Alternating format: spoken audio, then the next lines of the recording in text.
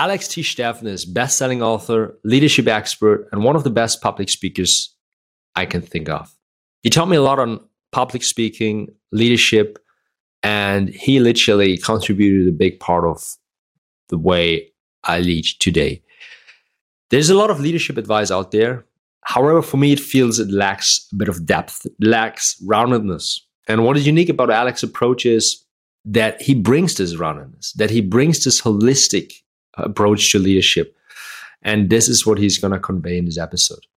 Also, if you want to learn more about a very unique concept, the concept of adaptive intelligence and how it relates to great leaders, tune in. So amazing to have you here, Alex. Thank you. Glad we know each other since a while, since a long time, since a couple of years, man. So thinking it would be awesome to have this conversation here and share it with you guys and just like have a good jam. That's basically the intention. I am looking forward, like we always do. Exactly. So welcome, Alex. How have you been? Thanks. Very good. Working hard on the next moves. And I guess it's working hard has a tiny notion of suffering to some people, as in I have to put in a ton of work to make the next thing happen. But for me, it's mostly, I'm glad actually, it's mostly positive. It's exciting.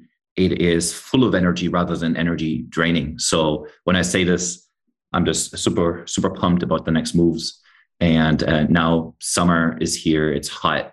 People are, maybe a little bit like, where's the next lake? Where's the next, can I go to the ocean?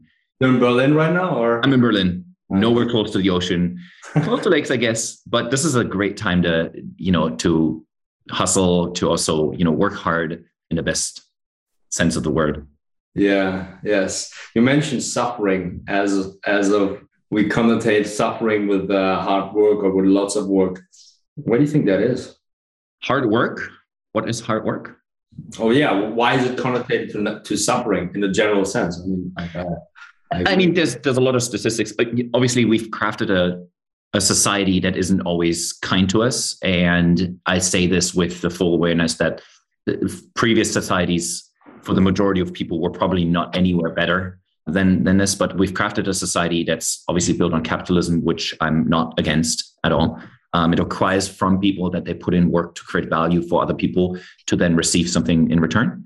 And I think that's a great system in theory. There's obviously problems with it, but I do think that we've crafted a society where the word hustle, like we understand it, you and I, the entrepreneurial hustle that can be connotated positively, is not the experience of most people. Most people are at their work. They might be not as empowered as they would like to be.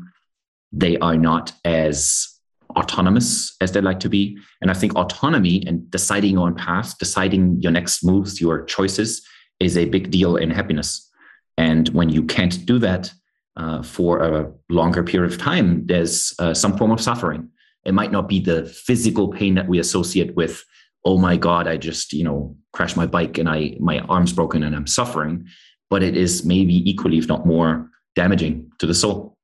Of course, yes. And I think especially right now, I mean, like coming out of these last two and a half years, I feel also have a lot of conversation with people, and I feel and I see and observe a lot of people really rethinking what they are doing in their life and what they want to do with their life. And I read some stats the other day that more people than ever quit their job. Yeah. Have you seen that? Have you come across that? It is. And when we talk about the autonomy from just a minute ago, maybe a more accurate word is agency, right? They take full agency and they make a choice that represents more of what they are, even if it means stepping into the unknown. And that comes with a whole bunch of other problems, right? And challenges. But I think they're reclaiming agency that they haven't felt over some time. I have a ton of friends that are going through this, have gone through it, and are always saying the same things, right? I feel like this is not fulfilling me. And this is where it links back to the societal part, where we've crafted a society to make everything go around, right? We need an income to pay the rent, to create a life that we want, to whatever, raise the kids, travel. And it brings us in some form of dependency. And that can mean that you are losing agency, and then people are reclaiming it and to try to gain effectively, I think, more happiness. I believe so. Yes. Yeah. What's your experience? Like, you have a lot of agency. I think that's one of the things that I value so much in our conversations, is that you lead yourself, you make choices that are, good for you in whatever state you're in, meaning you're choosing them specifically to have a certain experience, but also to grow. And this is one of the things that I notice in you and have noticed in you for a long time. Yeah, I mean, this is, I think, a very leading value of mine, and I spent quite a fair amount of time and intention and capacity actually on it, reflecting upon constantly, like freedom actually. And I've done that like from the beginning actually. I realized though, especially the more I progressed, that in order to you have to work for that as well in order to claim it. And it doesn't mean this is not freedom. You have to put the time, the dedication, the hours to hone any type of skill in order to just maximize the freedom. And I think when I even started out in my entrepreneurship career, I kind of went maybe a bit blind into just really like, okay, I want to be free. This is not what I'm going to do. But I realized pretty fast it's not the way. I especially as a rookie, especially if you don't know anything and you don't really are capable of providing value. And in order to provide value, you need to, in my experience, you need to put time in, intention, and work. So there's always this balance to it, I feel. Yeah, so that's I try to balance it. But if I can choose when to put the time, when I'm most inspired, sometimes that's in the middle of the night and I do a night shift, sometimes in the morning. So I can choose this. I remember when I had had one full-time job, and it was 9 to 5 basically. And I remember I had always this slunch, like this low energy phase during the afternoon. And I just was so unproductive. I was so freaking unproductive. And that was a major reason why I wanted to get out of it and to have this agency, as you call it. It's interesting because it teaches us one thing. I think this is a very, very big factor of inefficiency in society, is that we all are supposed to work at the same time. We do recognize very much, and scientists will confirm this, that people have different clocks. Yes. Right. Yeah. Some people are night people, some people are day people. I had periods where I was one, and then periods where I was another. And another very important point of this is there's nuances in between that too. It's not just night people, day people, but it might be that you're hyper productive between 7 and 9:30, and or vaguely that time. And then maybe if you understand yourself, if you read yourself, if you then respond to reading yourself and time a break in that moment, you get a boost of energy, and you'll never have a down in the afternoon. And maybe you would then have another time of creativity or of a certain type of effectiveness, maybe at 6 p.m. Yes. But it just sucks. It's just inconvenient that everybody's supposed to do 9 to 5, be effective for calls, for all these specific formatted things at these specific times. And then the next layer of problems is when, especially in larger firms, they're global, and people work from San Francisco with their colleagues in London. Sure. And are supposed to have calls. I had this conversation this morning. Are supposed to have calls at their 7 a.m. because otherwise they can't reach their partners, clients, colleagues. Yeah. And so with new forms of work, with a transition into new systems, we will learn to adapt and understand that we can be way more effective if we customize the experience of work, customize the experience of creating this value that you talked about. Exactly. Yeah. What are you right now? Morning or evening person? Or what's your ideal sketch you found for yourself?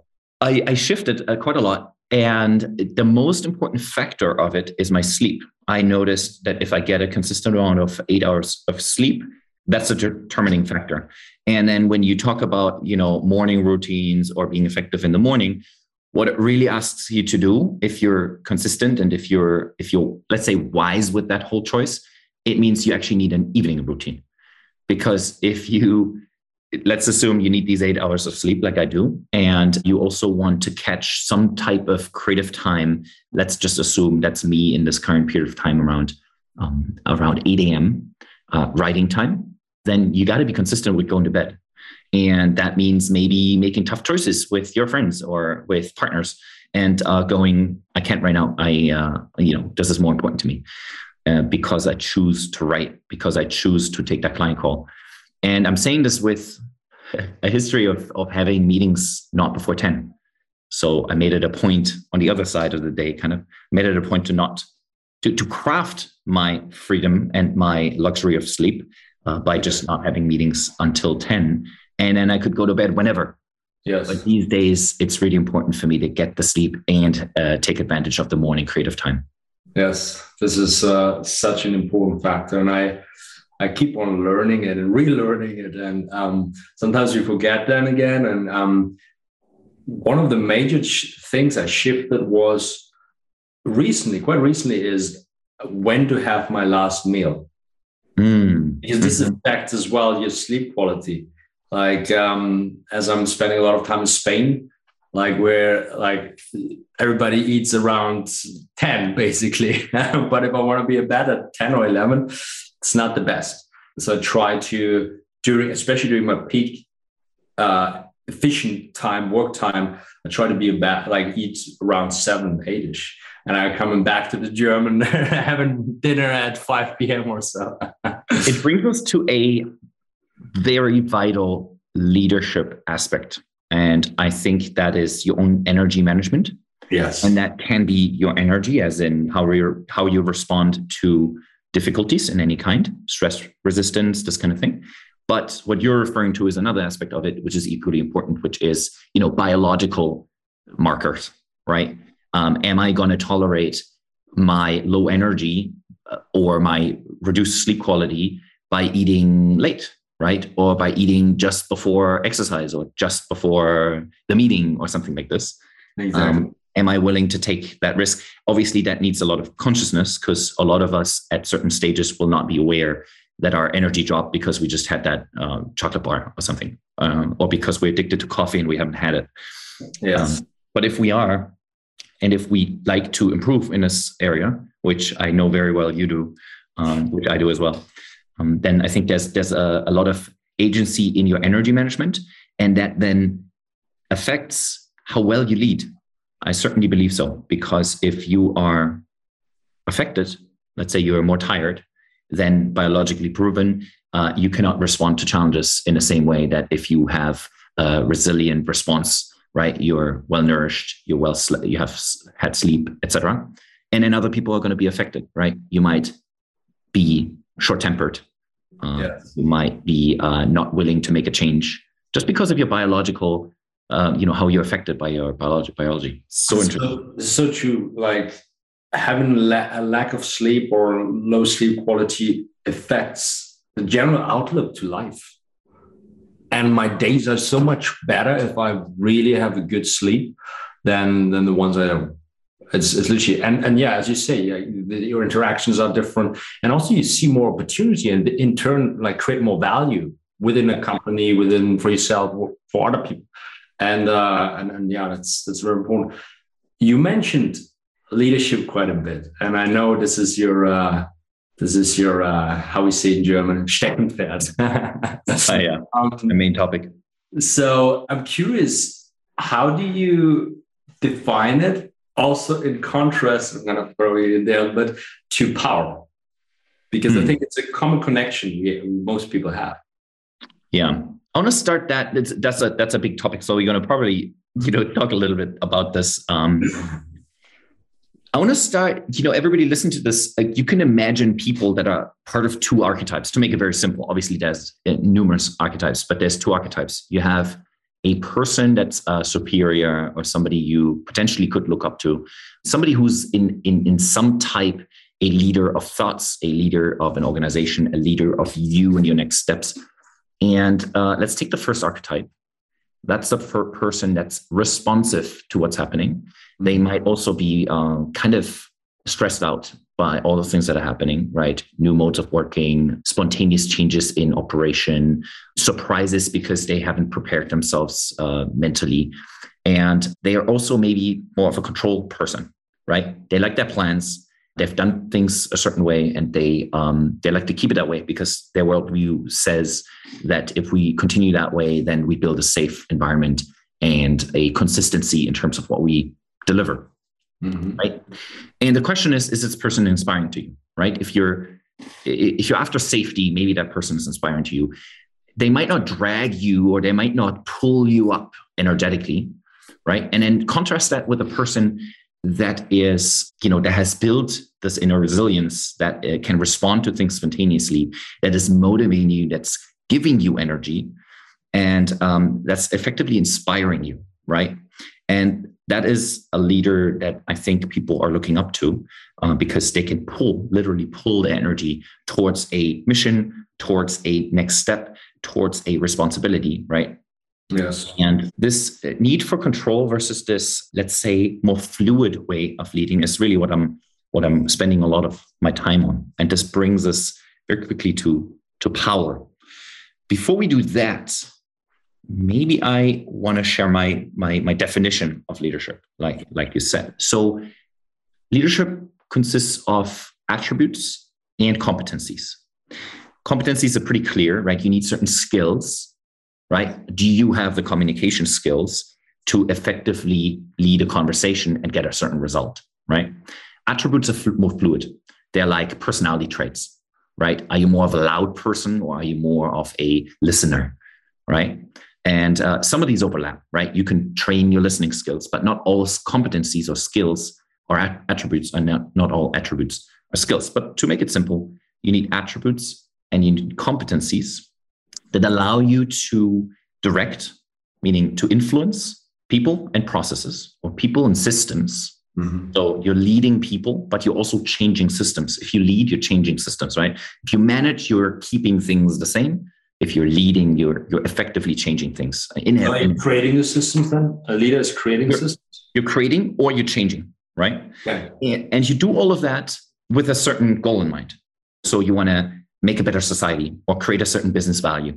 So in summary, to have these aspects really combined, because we're really branched out a little bit here, is you need competencies and attributes to lead people and systems for an outcome, often in the areas of business value or societal value, to make it simple, right? And these are abstract concepts, but that's my definition of leadership.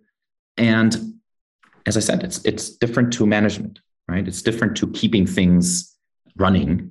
And this really brings us to the contrast to power, because in the past, we've had a ton of leaders, and we all have experienced leaders that are educated with traditional, ideas of power. And those ideas will probably not go away because we're human and we're fallible. So we will seek power. We will go after power, the power dynamics, being louder, exerting violence to achieve a certain goal. It'll not go away completely, unfortunately. I don't think so. But power dynamics have shifted. We've realized in a modern society that the inspiring leader can be more effective in leading organizations, in leading people and leading ideas and changing things. And as long as they can combine the skills and attributes that make them what some people feel like an inspiring leader or a pioneer or a conscious leader, whatever you want to call that, a person that doesn't rely on power exertion, as in violence, loudness, this kind of thing, but they rely on something completely different. And that brings us a little bit back to what we said earlier. Management of energy will allow you true influence. Because let's take an example. Take anybody that's ruled a country as a monarch or as a power exerting, as a potentially violent person. That power is only their power as long as they can get the systems in place that keep the power, meaning they have control over the military, or they have control over intelligence systems that, take whoever is bad in their eyes, the deceivers, the rebels, take them out of society, keep them low, put them in prisons. They can only keep the power if they keep exerting, this violence in whatever form. But true power of, does a person want to be influenced by me? Am I pulling a group, or am I pushing them in my certain way of thinking? That comes from, first, the influence that you have if you are in control of your own energy. And then people, this is something that's very subtle to notice, but we all notice it really well. We're antennas for whether a person is inspiring. And there's actually 4 P's that I want to share, but in a minute. And only then, based on this ability to have this energy management, that's when trust is built. And that trust is built on yet another set of competencies and attributes that we can go into. But that's second to first being a person that can manage their own energy, right? Emotional intelligence. So to bring it all back, because this can still branch out into so many areas. Yeah. Leadership, obviously, attributes and competencies to lead people and system, or to influence people and systems for a certain goal. And so if that's voluntary, if that followership of the leader is voluntary, you have true power. The other power is temporary. And it's certainly effective if you can bring up the resources to keep that power alive. But it will always be temporary, because at some point people are sick of it, right? That person leaving the job that you said earlier, that person's gone. You can't have that person as a resource anymore. So could you sum it up? Basically, the involuntary leadership is more of a short-term approach. Oh yeah, 100%. The voluntary. The short-term can be decades, right? Don't get me wrong. Yeah. We've had so many autocrats, and we're in a political field now broadly, but this is the same in companies, right? We have autocratic company leaders, right? And they get, at some point, they might be very effective for a period of time, and then they kept in that role because they increase shareholder value, for example. And people find it very hard to take them out, even though they create a lot of damage, maybe on the psychological level of the employees, or on other levels. But at some point, that time will come, and it's inevitable, because the world moves forward, technology moves forward, and with that, there will always be new players in the market. There will always be new forms of competition, and these autocrats tend to be people that are holding on to power, so they tend to conserve systems rather than innovate on systems, because that would diminish their power. It's exactly part of the logic. And so inevitably, at some point, innovation will kill them, because some people will find a smarter way to orchestrate a new episode, a new period, a new phase of, in this case, the economy. Yeah. And I mean, also what I think kept these systems longer in place in the past than now, I feel, is a lack of information exchange. We're moving right now. We're moving into times where the information exchange is just faster. So I feel like if you're employed in a let's say autocratic kind of very by a bad leader, so to speak, then you probably heard of other leaders, other companies which are much better. So you might think about, hey, maybe I'm gonna change. So yeah, that I think accelerates this process as well. What's the ideal leadership? Can you extrapolate where society goes? What's the perfect form of leadership? Is there something? I don't think there is. And I tell this from my personal experience of traveling quite a lot in the past. I had the amazing opportunity to live in South America.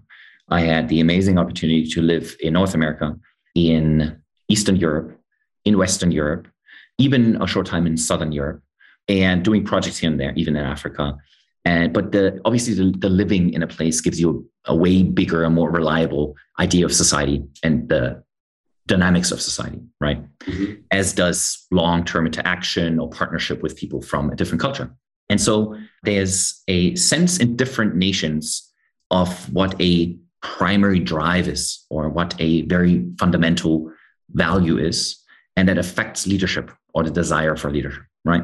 And many people in the past have said that, for example, in Russia, they don't necessarily, as a society, they're not necessarily used to what we value in democracy in some Western countries. Hence, you can't just say, this is better for you. You're better off with a clean democracy, as whoever understands, right? There's obviously different democracies. There's a North American model that's rooted on two big parties, or let's say the American model. as based on two big parties. That's one form of democracy. I think most European nations have a different idea of what the minimum requirements for a democratic state are, or for a multi-party state. But this is obviously branching off into details. But our Western European society here, we are much more open and request much more of that contribution in the political discourse, where other nations, and I think Russia is one of them, they'd much rather have a strong figure on top. So to your question, I can't answer what's the ideal. I can only give you my, how I've been raised, how I've been influenced by my society. And I think I do value a lot the freedom that we get from the style of democracy that we have. And I think we benefit hugely from a more open definition of leadership. In this case, again, political, but this branches into obviously the firm as well, having the ability to contribute to decision-making in firms. And that comes at a huge cost. When people say, oh, it's so easy for China to make decision X, Y, Z because one person is deciding it like this, right? This is simplified. Of course, they also have their power architecture, but effectively it's much quicker because there's no political discourse. There's no parliament that has to debate, form documents, figure out the whole process and then present it to somebody, then vote on it, and then write it into law, the whole thing, right? And this goes for companies as well.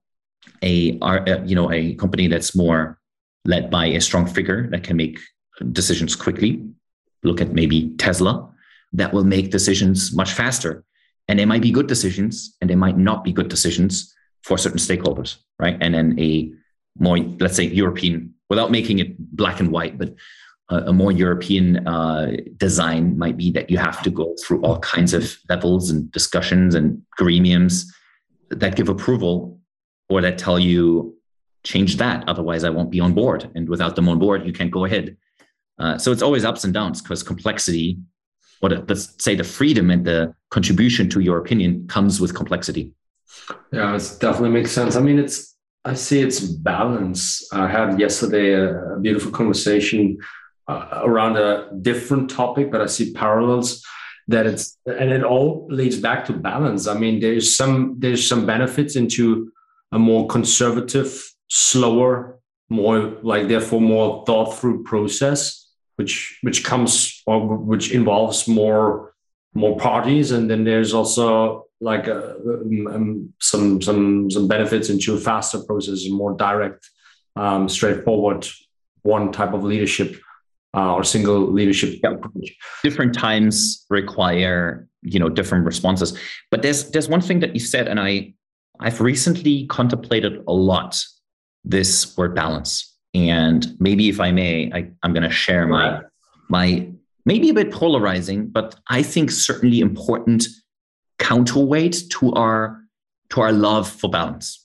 Mm-hmm. And I'd love to have this discourse with more people to see how this resonates with more people and see how I can update my thinking here. The idea is basically this. I keep hearing balance, right? And there's some resistance to it, like a little bit of resistance every time I hear it. And I'm like, is the world really in balance? Like, do we really need this balance? Is this the truth? Like, is this the organic thing behind the word, right? Is that really happening? And obviously it's attractive. Like, you can definitely say balance is better than, let's say, chaos, right? So I'd always pick, balance over chaos. But is that really the debate? And then my thinking goes, balance is maybe a bit of an overused word.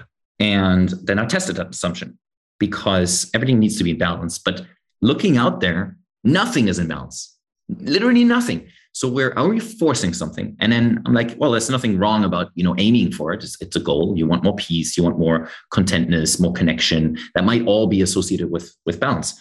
And then people often say this thing, yeah, but nature's in balance. Mm-hmm. And I'm like, okay, good argument, because if nature's in balance, that's very often a very good indicator that might be a good guide for us, right? For us to follow that path as well. But then I'm thinking, hold on, there's different levels to this, right? We might be looking at a tree. I'm looking out the window right now, looking at a tree, and we all go, oh, this tree's in balance, right? It's floating in the wind.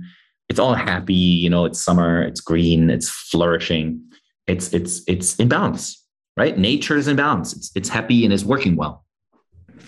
But if you look at the micro level, you go zoom in and you see all these bugs and bacteria and little organisms. They're all fighting. They're all like battling each other, killing each other, eating each other, trying to dominate, trying to be the dominant species, and what to us looks like this super nice balanced thing on this helicopter view or outside view on a micro level is this massive, crazy fight. That is not at all balanced. Not at all, right? And the same thing, you can say the same thing about our bodies, right? You look healthy, you look in balance, you've done your Qigong this morning, I guess, and you're doing absolutely well. You're in balance, I'm guessing, right? You have great conversations with great people that are updating your mind and so on. But inside, there's a war going on that if you were in between, all you can do is pick up your own weapon and join the fight because somebody would want to slaughter you, right? On that micro level. So I thought what's really happening is a total response, like an immediate response and the ability to immediately respond at any given time, which is exactly what you said earlier, right? Different times require different responses. So what I think my new idea of balance is not this floaty, I'm all good feeling, but it's more, I know what's happening right now, and I'm prepared for a number of scenarios that might be happening next.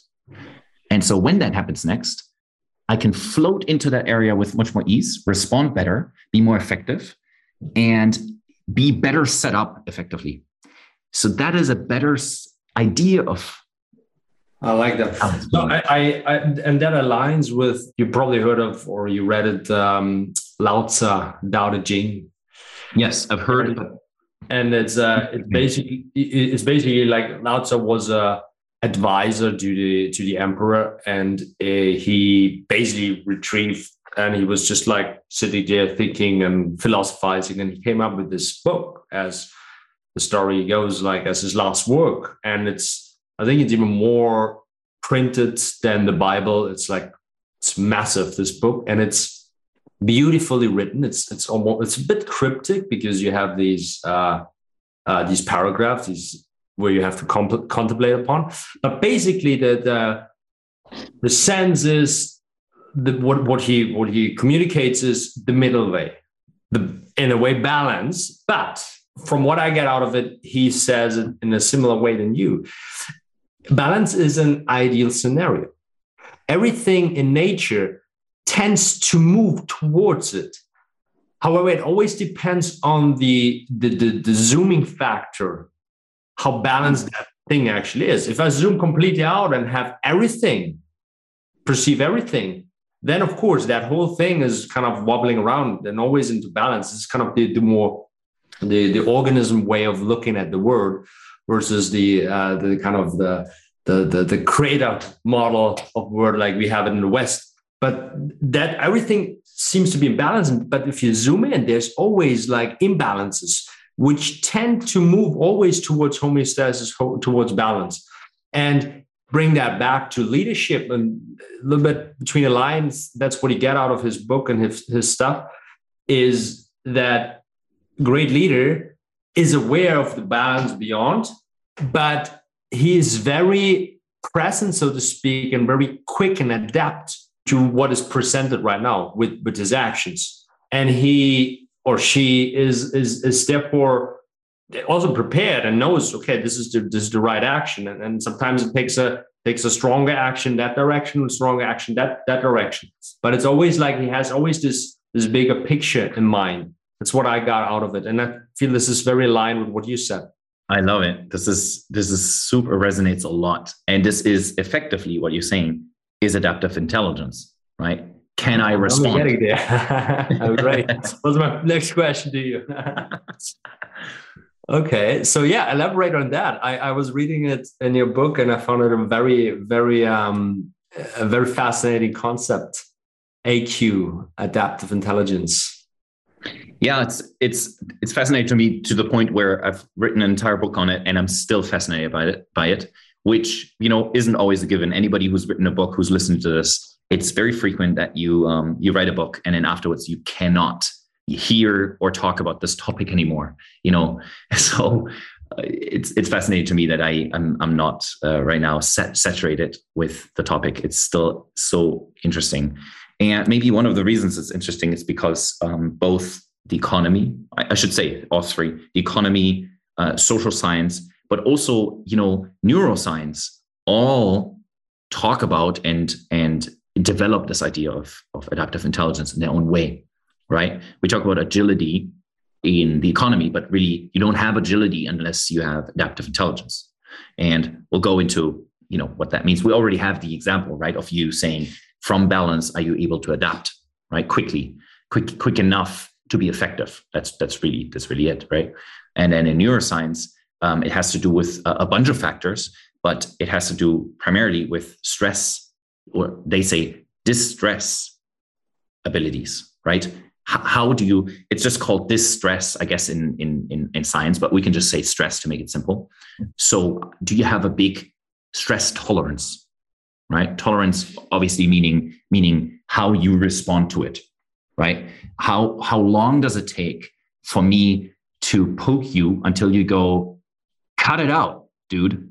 Like, what's wrong with you, right? Or are you taking it with humor? Are you not even noticing it because you're just zen, these things? Or do you see potentially even the value in the poke? Right? Even though it's annoying you, the poke might be of greater value to something else. So you're tolerating it for the greater good, right? So all of these options are there for you. And there's the option to consciously react to the poke, or correct, act upon the poke. Maybe the person who pokes you needs to learn something. Right, 100%.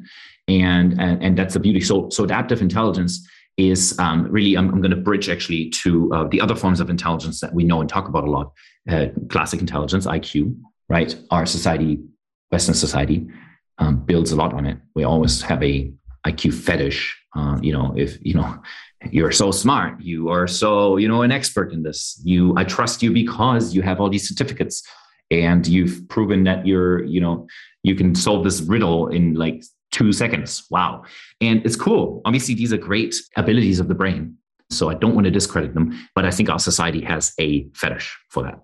And that's not a problem per se. It only becomes a problem when we realize that it's not the only intelligence we need in order to cope with the world that we're in, especially this super fast moving, digital, surprising world.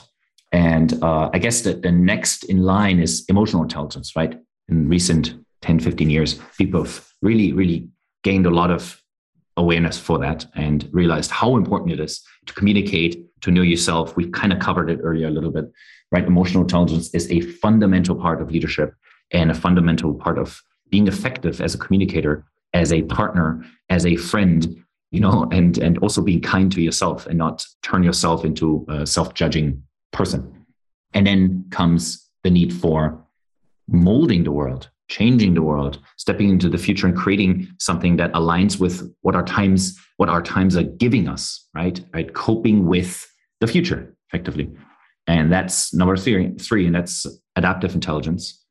And once we understand that the three of them are equally important, and then now we can come back to balance, maybe, to balance them out, even though I don't say they all need to be 33% at all times, different times, different measures, but to kind of increase our awareness and competencies in emotional intelligence relative to just IQ and also adaptive intelligence, then I think we're going to be much more effective as leaders, also as husbands and wives and parents and so on. That's a big one, I think. Do you have any practices or any techniques that you teach or that you give people in order to train this? Yeah. Yes.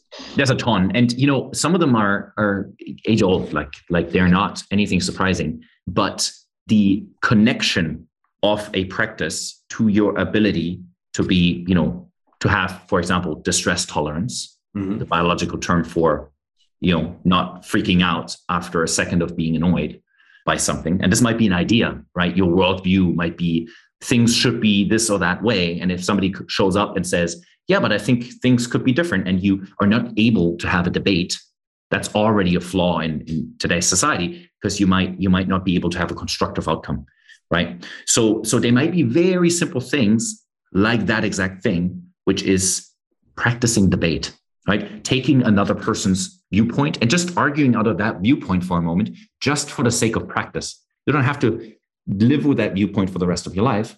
It's just about having a constructive conversation, knowing that the world isn't full of people that only think what you think, right? Yeah. That only see reality like you see it.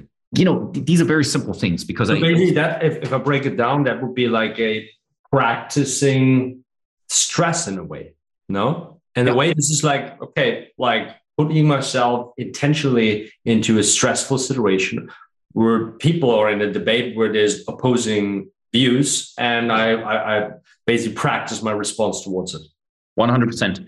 And all of the things that I'm going to share with you are going to follow the same pattern, right? I know that you have and probably still do experimented with, ice baths and breath work, right? And so this is now becoming, more popular, but it's been practiced for, I believe, centuries, if not millennia. And the power of it is so simple. Anybody can do it. You don't have to, buy ice and create a pot or something where you sink in and do all this maybe dreadful to some people experience. It's very simple. You can get up and take a shower, normal shower, and then at the end of it, you just turn it ice cold, and you get 25 seconds or a minute of ice cold. What it does is it does what you just said. It gives you that shock. It gives you that stepping out of your comfort zone, doing something that annoys you for a short time, but it trains that muscle of not reacting right away. Yeah, it's basically training your vagus nerve, exactly control, basically. That's the cool thing. We now have so much at our disposal, so much biology that backs that up. So it's not just some cool hippie, stuff. These are scientific things that can train our minds. And if we realize that, we have so much power. Yes. And so how I always think about this is I step out of the shower, and I do this every morning. Like for me, that's a routine. I can't even step out of the shower having just had warm water. It feels weird. It's missing. Missing something. But besides that, I step out of the shower, and let's say I go outside and I have an experience that annoys me, right? How quickly will I turn a downward spiral? How quickly will I feel annoyed? How quickly will I maybe respond in an unkind way? Well, if I've already trained that muscle of responding to something that stresses me in a constructive way, then I'm going to last much longer until I snap, right? And this applies to anything. An unkind person bugging you, you're already halfway to work and you realize you forgot a really important document that you don't have digitally, right? And you're like, God damn it, I needed this. This is so annoying, or this kind of thing. But you'll cope much better, and you find more creative and more constructive solutions to that thing that inevitably going to happen anyways, right? We're going to run into trouble, but how do we respond is going to give us power, and that brings us all the way back to the real power, right? That's why we talked about it in the beginning as a mechanism of coping with your own emotions.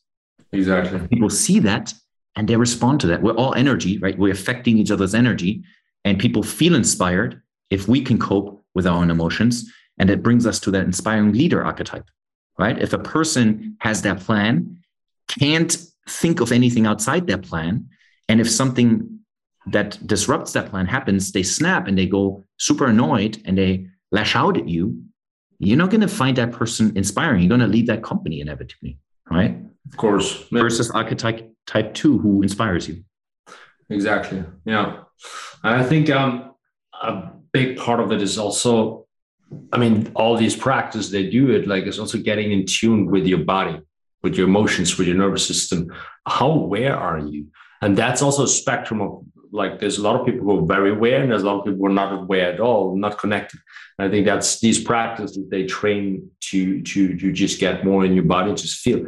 And the more you are capable of feeling your emotions, the easier it is to handle situations when there's an emotion coming up. They're like, okay, I know about this. So you kind of can deal better with it and can act versus react better. Yeah. So much. Yeah. Super aligned. I love that. And I think, you're somebody that I look up to for this, right? The reason that I'm sure you've had people call you like in the zone, Zen, in the moment, this kind of thing. Yeah. Right. Exactly. I don't think it's primarily a personality trait, even though that helps, of course. But I think it's part of practice. It's training. It's practice. Yeah. Yes. 100%.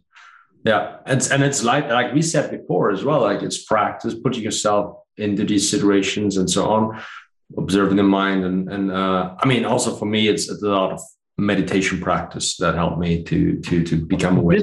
This is such an interesting, part of this conversation, because some people that meet me now will not believe this, but I've been a complete control freak especially early in my 20s. And this comes out of a number of reasons, including my childhood, also my personality, probably also certain traumas. It doesn't really matter where it came from. I was pretty I needed things to be a certain way. And when I didn't go that way, I was bitter very quickly. And oftentimes these days, people go up to me and they're like, wow, you cope with that so well. Are you always like that? And I can, because I know my previous self, I can relate how that training needed to happen. And it wasn't always conscious training. It was just a journey over time, including some, directed training to improve myself in that area, but also a lot of just vague things that trained it on the way. Yeah. But I know that it needed all of that to get to a place where I'm more effective now. It's not only about better energy, it's about being effective. Exactly. And I think this hopefully resonates with the people that need some kind of KPI, like some measurable thing, which is fine. This is very measurable, that if you respond more often in a better, in a kinder, in a more effective, in a more constructive way, you will get to your results quicker. And so beautiful. Do you have any practice that you do on a regular basis that helps you also to improve that even? I mean, there's a number of practices that I do from time to time. I don't have one practice that I do consistently my life, but among those is yoga. I think yoga is very effective. I don't think we need to present to people the arguments why yoga works. Another one that you love, actually, I think you were the one inspiring me initially to dig deeper into this, is Qigong, which, for those people that are sitting around maybe thinking yoga is too boring or whatever, what people say, too calm. Qigong might be a nicer way of bringing movement and action into a very effective practice. We mentioned breath work. Breath work is super nice to affect your vagus nerve, to influence the way your whole system, your energy system works. That's super effective. Then practices, like I said, in the morning, just really getting into the conflict in a way. There's another one I love that's a bit harder to do, but I do encourage everybody to try it out, which, not sure if we've talked about it before, but I call it bubble hopping. And it's a simple concept. You told me about this. I love it. Yes. Tell us more about it. I love this. Bubble hopping is another way of literally going out of your comfort zone. And we all are in bubbles, right? You're in your friendship bubble, and these are people that you're comfortable with, right? They might have the same social upbringing, maybe the same income level, maybe the same political views, whatever your bubble consists of. It's that bubble, maybe just regional, right? They're from the same neighborhood or something like this, or the same other demographic factors, right? And bubble hopping, now you probably already guessed it. It's just, move yourself into a completely different bubble and hang out with people from that bubble and just try to cope, try to make it work, including, for example, this, political view discussion, right? I've just had a conversation with a friend who said there's this elderly home in Central Florida, and there's a community, a strong, vibrant, alive community of these, cute elderly people that are golfing and playing dominoes and God knows what else they do, right? And the election came along. This was the last Trump-Biden election. And one of the elderly men admitted to his friends that he shifted from electing Trump in his first term to now, moving and electing Biden. And this guy got completely moved out of the friendship circle. He is now a loner. It's like a college story. This guy is now a loner in this community. And it's terrible because, he's at the end of his life. There's a strong social bond. And now just because of the political views, this bond is completely gone, right? Somebody talked. He shared this with one person. Somebody talked. The whole community learned. And now he's an outlaw. And it's so sad, right? Because these people, like a lot of us, are not capable of being outside of our bubble and being comfortable, right? And so I think bubble hopping is... So how do you actually practice it? Do you have any tips how people can get started with this? Simple things, have social interactions with people from a different demographic. How do you meet them? Like, what do you do to meet them? Like, for example, okay, there's different levels, right? Let's say a dinner, right? I made a friend, this is years ago. This is probably solid 3 years ago. And this is a person from a completely different culture. He also has kids, so he's in a family life while I don't. And I barely knew him. And he invited me to a park birthday party. And I'm like, you know what, whatever. Normally, there's a certain filter we all apply in meeting new people and making time for new people, maybe, especially if you already have a busy life, right? And so I was like, whatever, I'll do it. And it was just hanging out with people from a different culture, that eat different food, that talk about different things, right? That in other contexts, I might have been like, oh, you guys only talk about, kids. And that's generally not a big deal. But if you know a different conversation topic all your life, then that might be like surprising to you, right? And this is it doesn't have to be super complex and super difficult, but this is one of them, which we all do when we travel. But then note this, most of us travel and all we do is we go from one Western country to another Western country. And we Western bubble in the country. Same bubble. We look at the Eiffel Tower and we say, oh, I'm in Paris, super nice. But what we really do, we drink the same latte, just made by a French person. We also eat wheat bread. It's just a croissant and not a bun. Yeah. And, there's a bit of language differences, but effectively we have the same comforts, right? Versus travel to Iran, take a night bus in Iran. And I don't recommend this to everybody. I'm just saying this is an option where we really bubble hop. And this is easier to see it in this context because it's travel and we all love travel, right? But let me give you another dimension of trying this out. The ex-girlfriend of a good friend of mine had a project in a class that she took. She had a project to specifically engage with, this was some type of communication class, specifically engage with people that are completely out of her comfort zone, right? Which effectively, they didn't call it that, but they said bubble hop, and what we're discussing right now. They recommended this, and what she did, and she went with another person from her team or from her course, and she decided to go and contact a party on the complete political party on the complete other end of the spectrum of her political views. Right. So she's on the center left side and she basically contacted the far right party and she's like, let's have a meeting.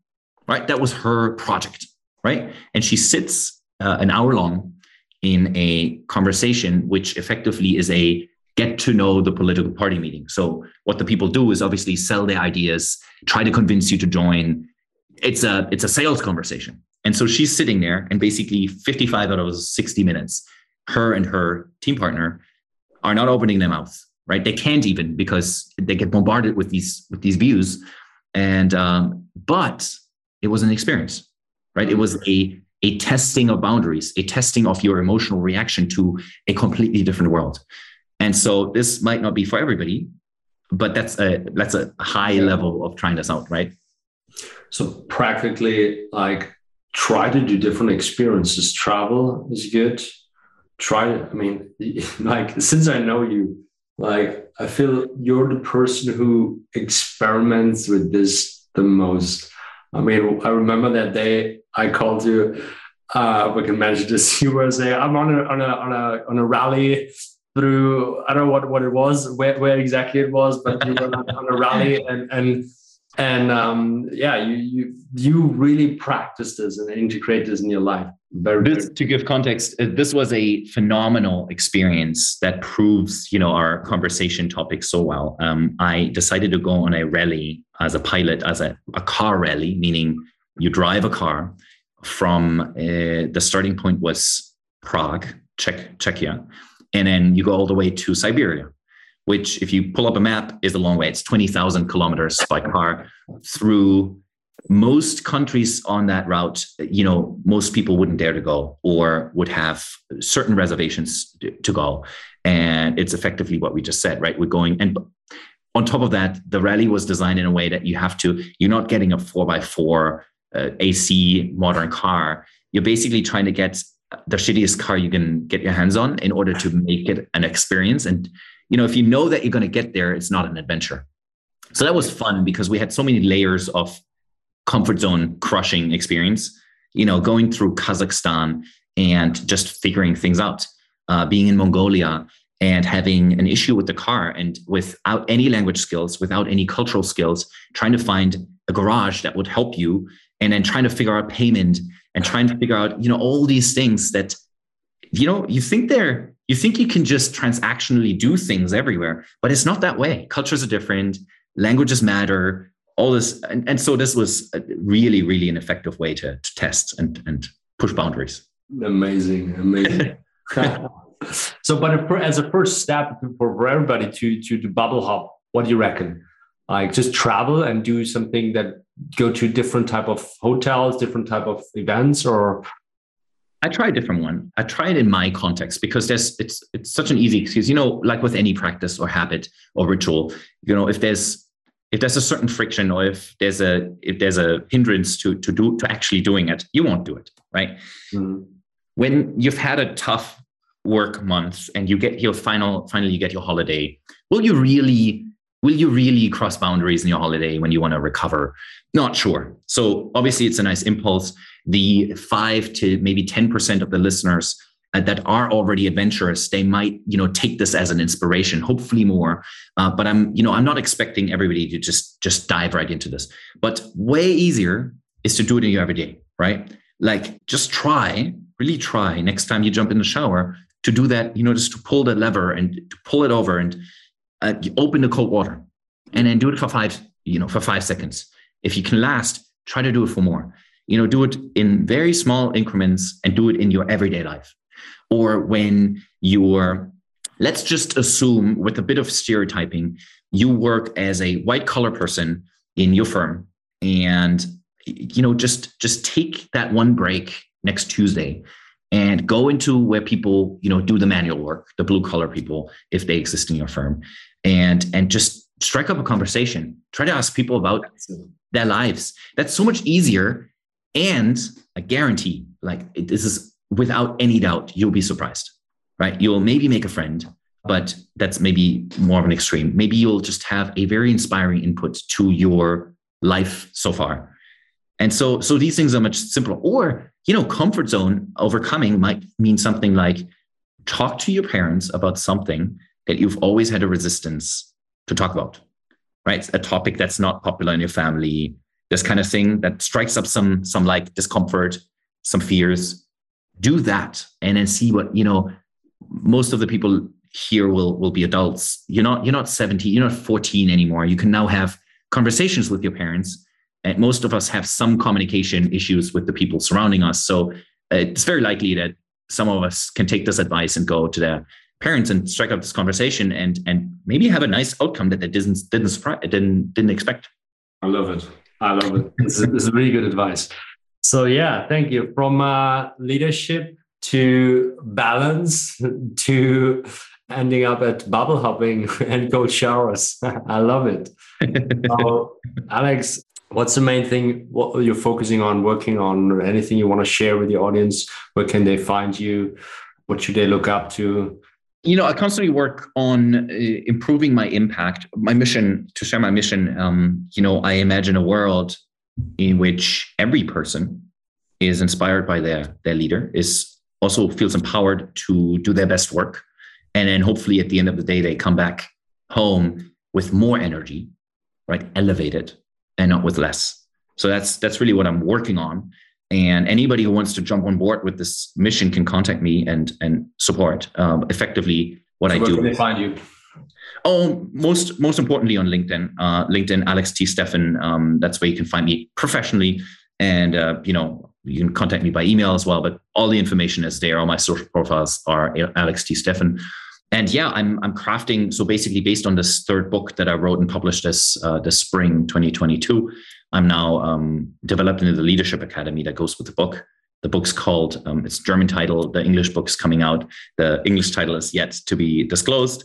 German title translates something like The Inner Pioneer. It's about leading change and leading yourself.